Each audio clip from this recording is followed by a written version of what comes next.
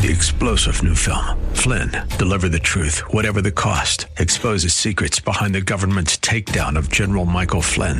Flynn knew what the intel world had been up to. He ordered the first audit of the use of contractors. This set off alarm bells. He told the truth. He was the most dangerous person for Donald Trump to hire. They had to get rid of Flynn. Flynn, deliver the truth, whatever the cost. Available now. Watch it today. Go to salemnow.com. salemnow.com. Grace and peace to you, and welcome to Reaching for Real Life with Sean Azzaro, the senior pastor of River City Community Church in San Antonio, Texas. A church that exists to help people just like you find the real life you were created for and find it to the full. That's exactly what Jesus promised in John 10:10. And today we begin a new series called Master Plan, based on the verse, "Unless the Lord builds the house, the builders labor in vain." We have a choice to make when it comes to how we shape our lives. Do we build our life on the soft sand of this crazy world, or upon the solid rock of God's Word? RealLife.org has this full message, sermon notes, and series available for free. But if you feel led to bless this listener-supported radio ministry, then please do. There's a place to give at RealLife.org. Today's part one of the message called Don't Be Houston. You'll find out why in a minute. It's time for Reaching for Real Life Radio. Master plan. Now, what is a master plan? Some of you may have never really been involved in a master planning process. Well, I have a picture of a master plan here. Let's take a look at it. That's a master plan. In fact, you've probably seen that one before. That is the master plan developed for River City Community Church. I mean, it's not, master plan is not God, but it's based on what we see God saying and what we kind of are envisioning based on His direction. We see that the 110-acre campus that we have could be that. We have a school, sports fields, things like that. And so that's what a master plan is. And here's why a master plan is so important. Because if you don't have one, we got 110 acres and we start to have needs. We need a children's facility or we need something. We start popping buildings up. That's how to mess up a piece of property. And a very dangerous thing is to have 110 acres and a leader like me who's like creative, lots of new ideas, who kind of often says, what if we, and then you have an enabler like Willie Mayfield, who has been my God-gifted enabler for like our whole ministry together. Because I'll go, man, I wonder what if we did, and Willie's like, we could do that. Really? Oh yeah, we could do that. Make it so. So many things early on in our ministry together was like this crazy idea or whatever. And then you add to the fact that I'm really cheap, and that's how it happens, right? And so all these things would happen. It was great. But when we got on this property, we quickly realized, okay, that could get us in trouble. Right? We could get ourselves in trouble if we just started popping up buildings, okay? And so we kind of came to that place where we said, okay, we got to stop, and anything we do has to kind of be in service of something bigger. What God gave us this. What's the vision for it? What does He see? And so we come up with a master plan.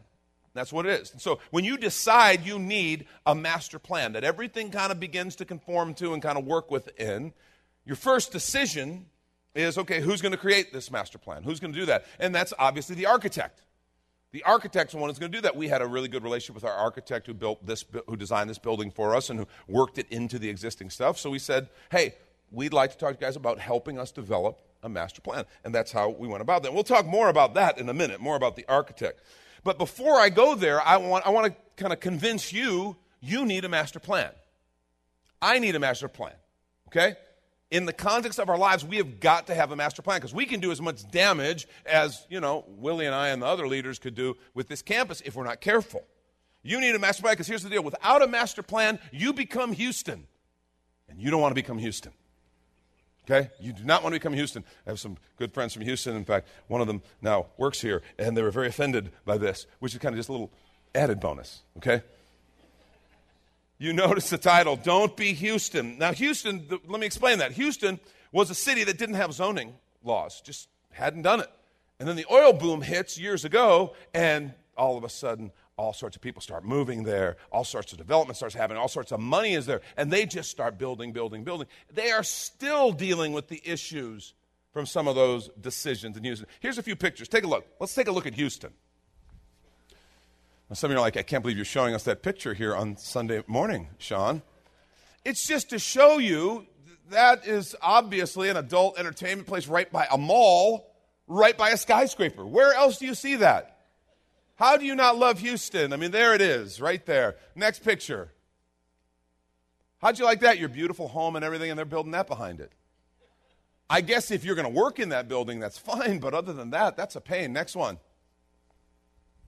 There you go. Nice neighborhood. I think it even looks like a little cul-de-sac there, and that behind it. It's like, is anybody even thinking about this stuff? And now these next two are just particularly dear to me.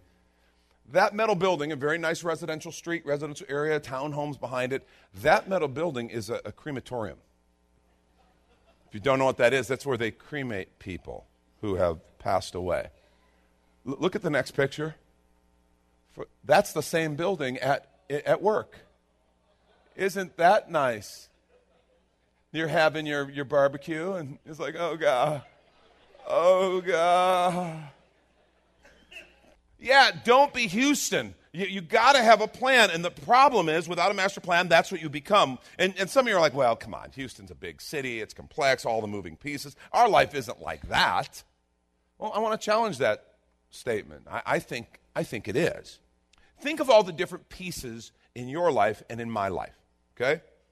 Think about family and all that entails and all the moving pieces and decisions and dynamics that happen. How about your home? You know, your home. Everybody who's got a home knows you don't just buy a home, you don't just rent a home. You then got to live in the home, you got to maintain the home and all this stuff. Our home is in a beautiful kind of wooded setting, and it's very relaxing, and yet I can't vacation at my home because it's my home. And you're sitting there, and you're kind of relaxing, and trying to breathe in nature and commune with God, and all of a sudden it's like, well, I got to fix that.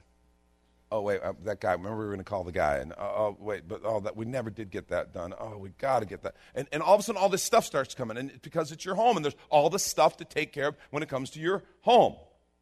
How about your job? All that entails, your career. Think about that. Your goals.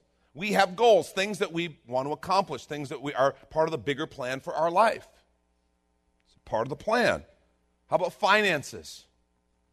All the different things. You know, finances, you're not even going to get out of the parking lot today probably before you have to think about finances, or you talk about finances, or make some decision related to finances. Your future. I'm not just talking about retirement, although that's a big one. I'm talking about just where do I want to be 5, 10, 15 years from now? How about your health? Have health decisions, health issues we have to wrestle with. Fitness. This is January. We're all in the fitness mode right now. It's awesome. We haven't stopped yet. That comes in February. But right now, we are awesome. We are all over it because it's January. Love this month. Fitness issues. How about recreation? I mean, you think about what we do for recreation or vacations and things like that, and all the planning and preparation for all those things. Entertainment. So decisions, it's part of our life. It's what we do. Kids. We focus down on our kids and raising kids and the decisions we're going to have to make with them. How about school? Sports. How's that all going to fit together? College. Haven't even talked about friendships. Our network of friends, our relationships, navigating those. Church. Ministry. Service. Community involvement. World events. See, that's just a quick list I wrote down in a few minutes of 20 things. If we sat here with a whiteboard, we could probably come up with 40 more that we all are actively engaged with. That's just a quick list of 20. And they all have different facets and factors that we have to navigate. Now imagine if each of those things had only 10 factors and facets we had to navigate. If it only had 10, which I think we would all agree is really low side. Okay? That would make 200 different moving pieces we have to engage with regularly, even weekly. See, how are all those things connected? What order do we put them in? What's our priority? If you don't answer these questions, every one of these become its own little competing agenda. 200 competing agendas working against each other all the time. Some of you are looking at me right now going, oh, you just described my life. That's it. Hundreds of competing agendas pulling at me all the time. See, all these pieces have to work together in service of a master plan.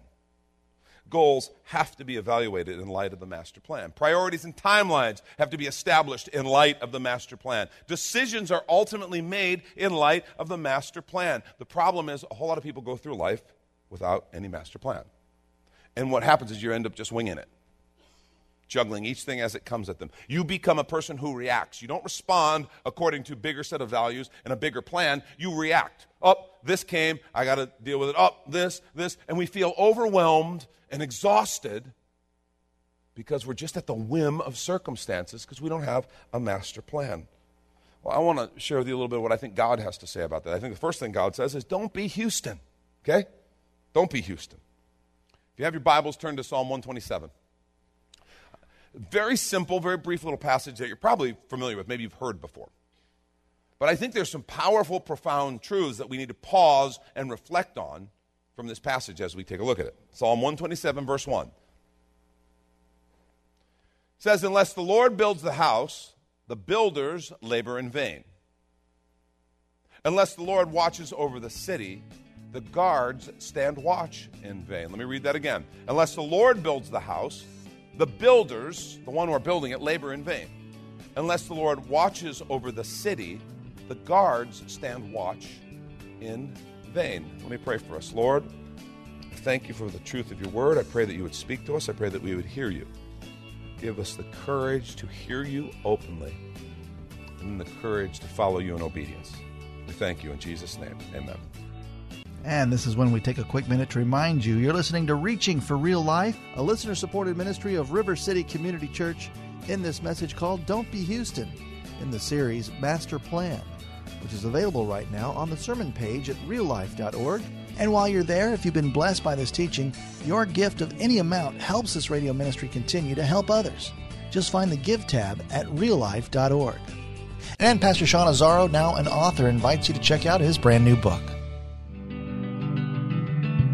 302 Books, a division of Salem Media Group, presents A Pilgrim's Guide to the Spirit-Filled Life, Rediscovering the Gift of the Spirit, authored by Sean Azzaro, pastor of River City Community Church in San Antonio, Texas. Growing up in and around Pentecostal churches, I really learned to appreciate the role of the Spirit in the life of the believer.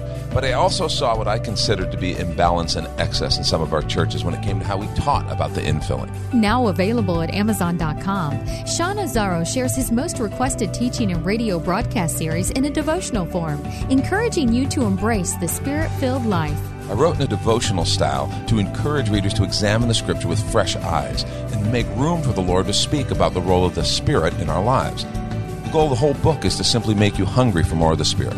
Order your copy of A Pilgrim's Guide to the Spirit-Filled Life by Sean Azzaro today at Amazon or reachingforreallife.org. And now back to the message, Don't Be Houston. This is Reaching for Real Life Radio. I think there are three very important ideas in this passage that are stated.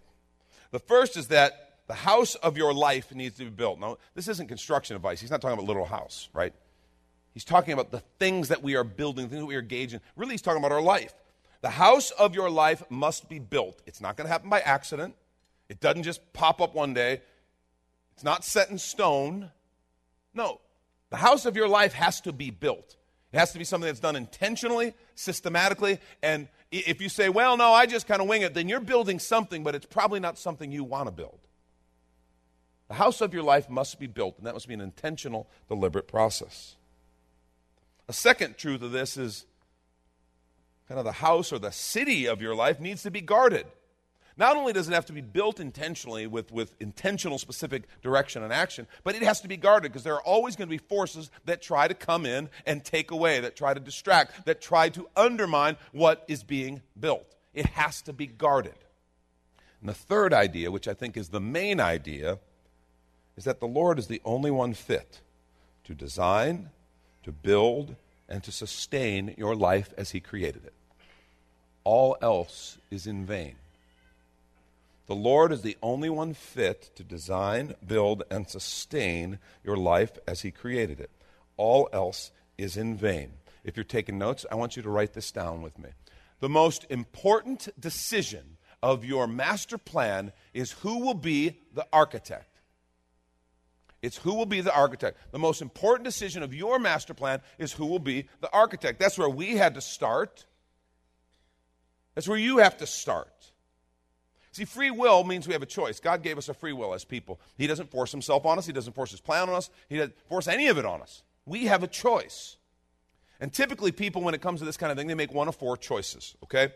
The first is that I am my own architect. I'm the captain of my own fate. Nobody's going to tell me. I do what I want when I want. I will do it the way I want. I did it my way is the theme song, right? That's one way to approach it. It's kind of with me as the center, self as the center. I'm my own architect, the captain of my own fate. A second way that people kind of respond to this, or a decision they make, is that family or someone else close to me shapes my decisions. Maybe it's a spouse who's the architect of your master plan, or a parent, or even a child is the architect of your master plan. The strongest personality in the room, the strongest person around me, they're going to be the architect of my master plan. And I kind of just go along to get along. A third way that people do this is, I think, sometimes they find a guru or a role model. Maybe there's someone in your profession that you admire, and they've written some books or something, and they seem to have it all, and they've got a plan, and you're working your life according to their plan that they've put out in their books.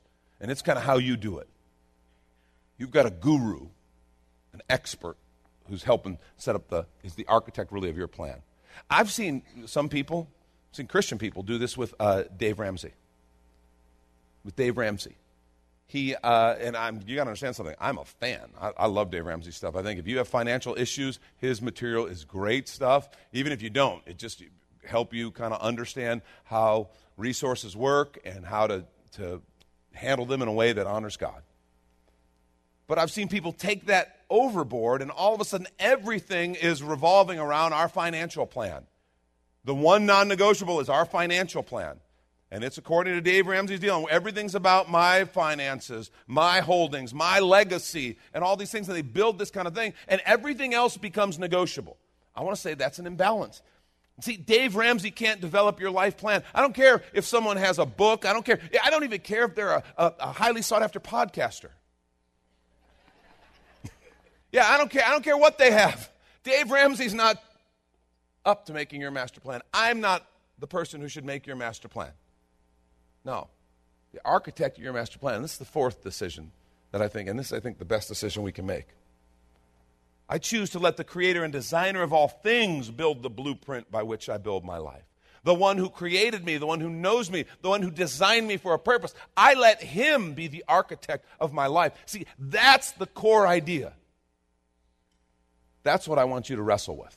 See, Psalm 127, this is a strong passage. You have to decide if you believe this. Do you really believe unless the Lord builds the house, the builders labor in vain? Do you believe that? To your credit, only a few of you are really bold in that. Because a lot of us go, well, in vain, really? I mean, I've got a plan for my life, and I want God to bless my plan. Oh, Lord, bless my plan. Isn't it beautiful? I want God to come in and kind of blow some fairy dust on my plan that I didn't let him have a role in developing, but I want him to blow some fairy dust on it so that it just blossoms and flourishes, because that's what God does. And I want him to bless my plan. See, that's not what this scripture's talking about. This scripture comes, and it's pretty hard-hitting. Unless the Lord builds the house, the builders labor in vain. You have to decide if you believe that. See, the writer of Ecclesiastes talked about going through life and trying out everything the world had to offer. He came to the conclusion towards the end of his life, it's all vanity. I've tried it all. It's all vanity. I don't know if you've ever met someone who's a true seeker, who has had a lot of success and made a lot of money and gotten to that place in life where they've achieved kind of all the things the world says are really important, and is honest enough to say, but that didn't fill me. It didn't satisfy me. I thought it would, but it didn't. See, what they're saying in a different way is it was vanity.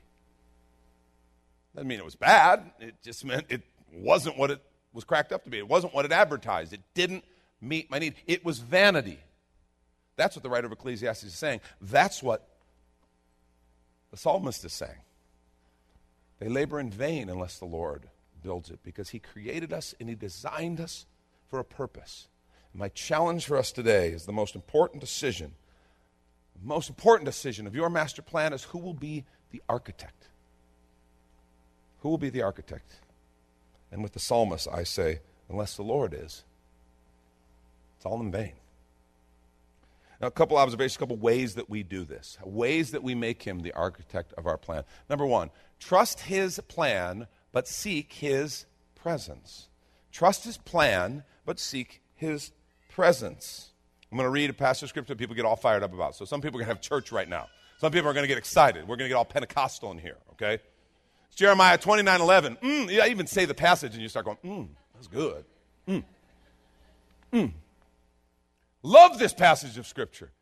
Some people, this is like they just have this up at the house because it's just like, this is what I want to know. I know the plans I have for you, declares the Lord, plans to prosper you, not to harm you, plans to give you hope and a future. And that is completely 100% true. That is God's plan because it's in the Word of God and it's true. The problem is that's not where the thought ends. He goes on. See, we get this and we get fired up about this. Yes, I love that word. I love that word, prosper. Lord, make it so. Hope and a future. I like that. That sounds good. And we get all fired up and excited. What we're missing is how to accomplish that. How is that going to happen? And that's the next couple verses. That's verses 12 and 13. They go on to say, then you will call on me and come and pray to me, and I will listen to you. And then verse 13, you will seek me and find me when you seek me with all of your heart. See, the plan begins with his presence, not the other way around.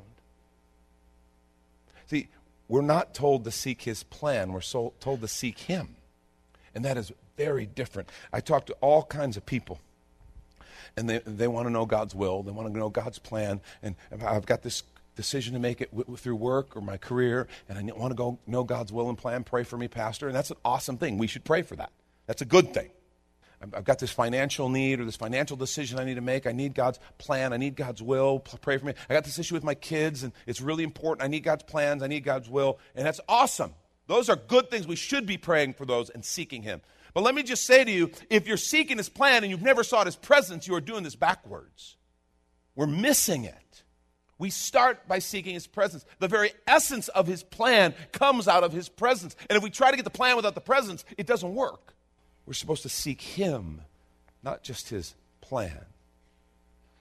Someone asked, well, how do I seek him? How is it that I go about seeking him? Well, we're going to talk about some ways in just a moment, ways that you can seek him, seek to get close to him, seek to hear him. Because he's our Father. He's not wanting to relate to us as some sort of employer who gives us kind of, here's the instructions. Here's, he posts it online somewhere. We kind of do the job and then click that we completed it. The plan is secondary to the relationship. He wants to relate to us as sons and daughters. And we sometimes want to relate to him as kind of genie in the bottle. It's like, I want him to do what I want. I want him to bless my plan and stuff, but then I want him to go back in the bottle because I want to kind of work my deal. It doesn't work that way. How do we seek him then? Look at what the scripture says. You will seek me and find me when you seek me with all your heart. I don't think we need to worry so much about how to seek him. I'll give you some ways that will help. He says you will find me. He's not hiding out there. He's not like playing hide and seek and trying to trick you. He will be found, he says, when we seek him with all our heart. When our true heart is to seek our Father. Not for what he can give us, not for the stuff, not for the plan, not for the wisdom, not for anything. We seek him because he's our Father. He created us, he loves us, and he wants us to seek him. When we do that, he says, when you seek me with all your heart, you'll find me. Remember what the psalmist wrote? As the deer pants, thirsts for water, so my soul pants, it thirsts for you, God.